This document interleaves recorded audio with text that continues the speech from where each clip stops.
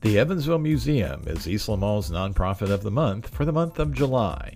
Hi everyone, I'm Sean Ferguson. Thanks for listening to another episode of Shortcuts, a podcast about Eastland Mall, featuring conversations and interviews with people in our community, Eastland Mall business partners, and people who make Eastland Mall what it is.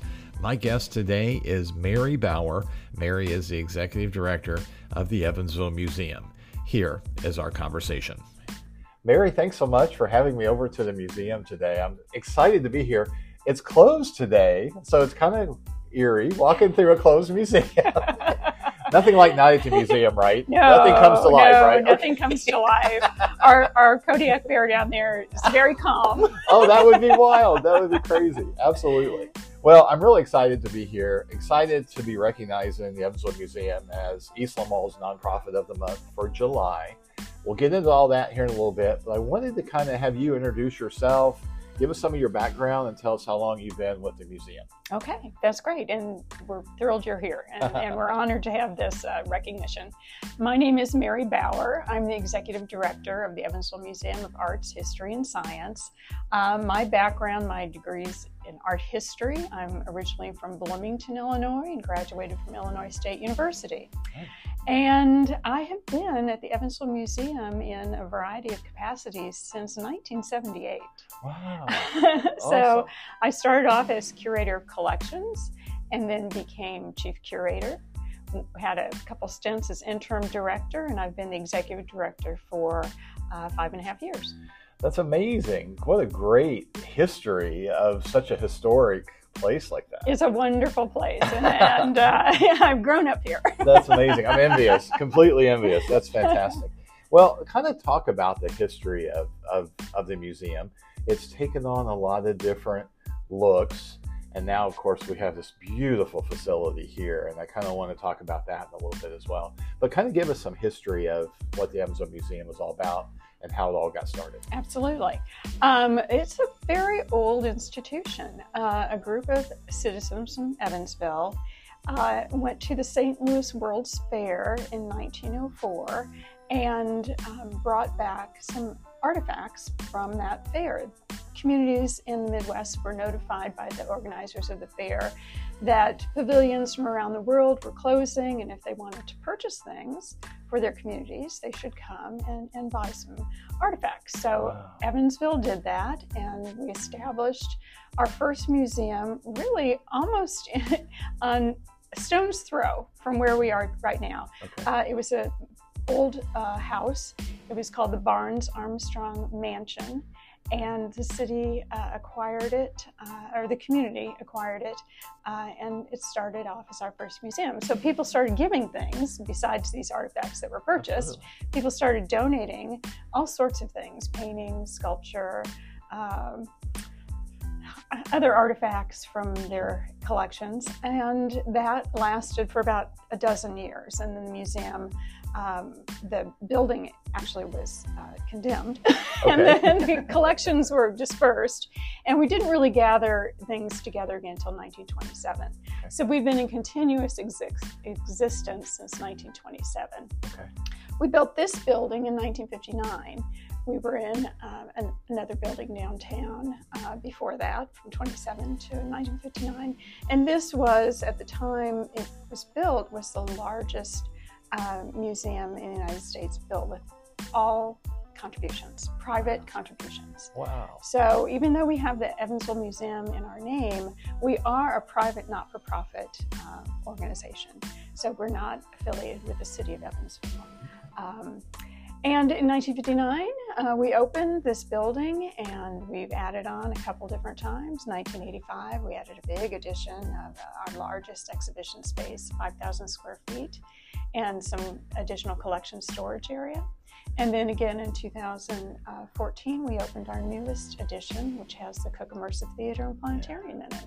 Yeah, that's the most visible part of the museum as you come down Riverside. It is. You cannot miss it.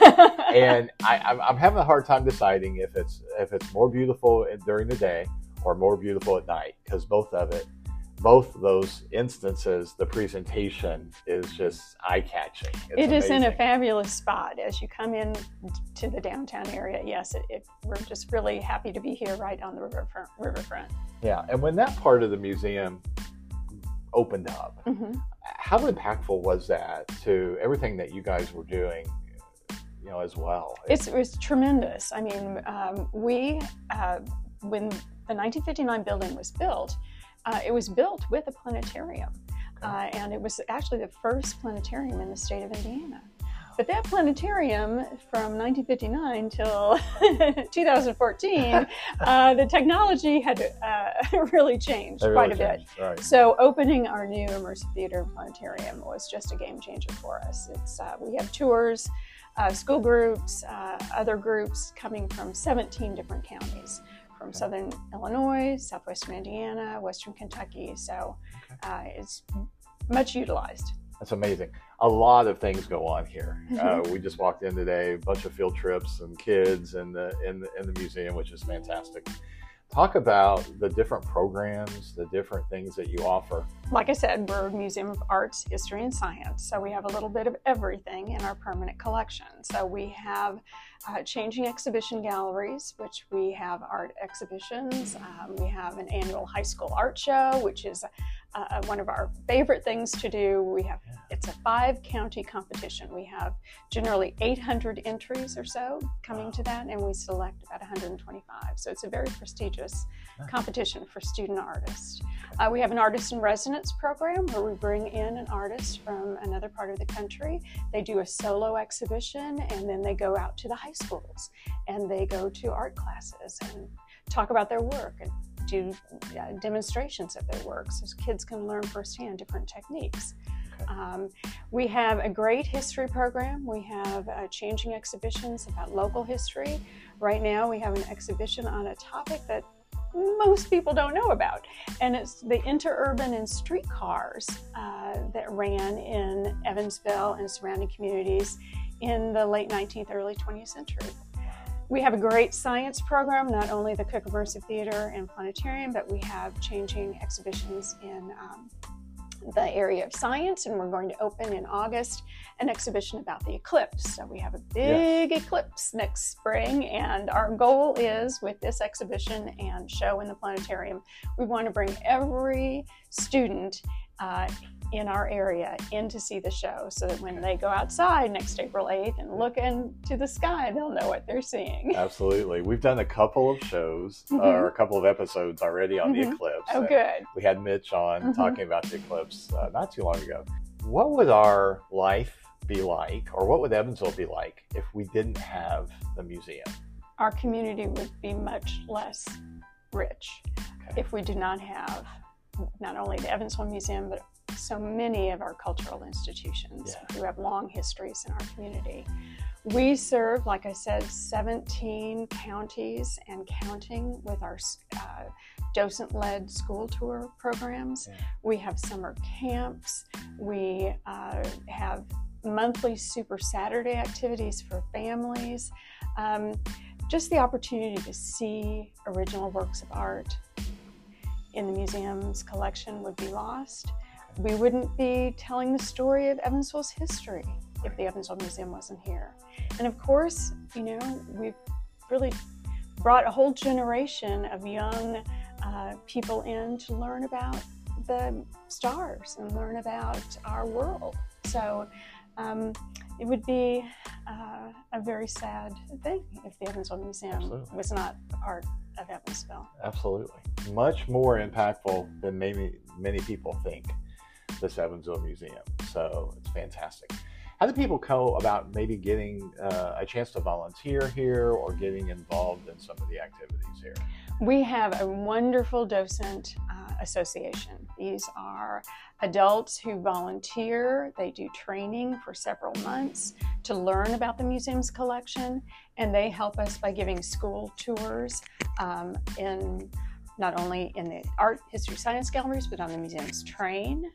So if you want to get involved, we actually have a docent informational coffee coming up in August to learn about getting involved. So you can call the museum or go to info@emuseum.org and ask a question, and we'll get in touch with you if you'd like to volunteer. That's fantastic. You mentioned the train, Mm-hmm. so we can't get away without talking about the amazing train exhibit that you guys have. We have a separate building, which is called M-Track, which is the Evansville Museum Transportation Center. Okay. And in it, we have all sorts of transportation-related artifacts. We have 19th century steam pumper fire engine. We have a Sears automobile. We have a hearse, a horse-drawn hearse from the Alexander Funeral Home here, and the train. Okay. Which are 3 train cars from different eras, which you can actually go on. You can walk up onto the engine and ring the bell. You can walk through our 1920s club car, and then you can walk back through the little caboose, the little red caboose. So it's really a fun artifact. And from my office in the museum, I can hear that bell ringing every day. That's fantastic. It really is. As we kind of wrap things up, I want to talk about membership, and I want to talk about donating or giving to the museum. How do we go about doing that? Okay, great. Yes, we do have a membership program here. If you become a member of the museum, you of course have free admission, and we also belong to several reciprocal museum associations. One for art museums, one for history museums, one for science museums. So with a membership in the Evansville Museum, you can get discounted or free admission, depending on what their policies are, to hundreds of museums across the country. Wow. So show your Evansville Museum membership card. Absolutely. Again, go to our website, www.emuseum.org, and click on the membership, and please join us. All right. And giving to the museum, donating, supporting it financially, how do we go about that? Very important. 85% of our operating budget is through private gifts. So please call the museum, and we can talk about sponsoring exhibitions, sponsoring programs, giving to our education department. There are many, many ways to support the museum. Okay. Thank you so much. Thank you. Let me bug you. Oh, no, this has been so much fun. And again, we're just so pleased to be the nonprofit of the month. So thank you for your support. Thank you. And thank you for everything that you do in this community through the Evansville Museum. The impact that you guys have made on all of us has been fantastic. So we really appreciate it. Thank you. Mary Bauer has been our guest today on Shortcuts. Mary is the executive director of the Evansville Museum, East Lamoille's nonprofit of the month for the month of July. For more information on the museum, you can visit them online at emuseum.org. The conversation continues 24 hours a day, 7 days a week on the East Lamoille social media network at The East Lamoille for Facebook, Twitter, and Instagram. A quick reminder, you can listen to past episodes now of Shortcuts on the Mall's website, shopeastlamoille.com. Until next time, I'm Sean Ferguson. Thanks so much for listening, and we look forward to seeing you the very next time you shop at East Lamoille.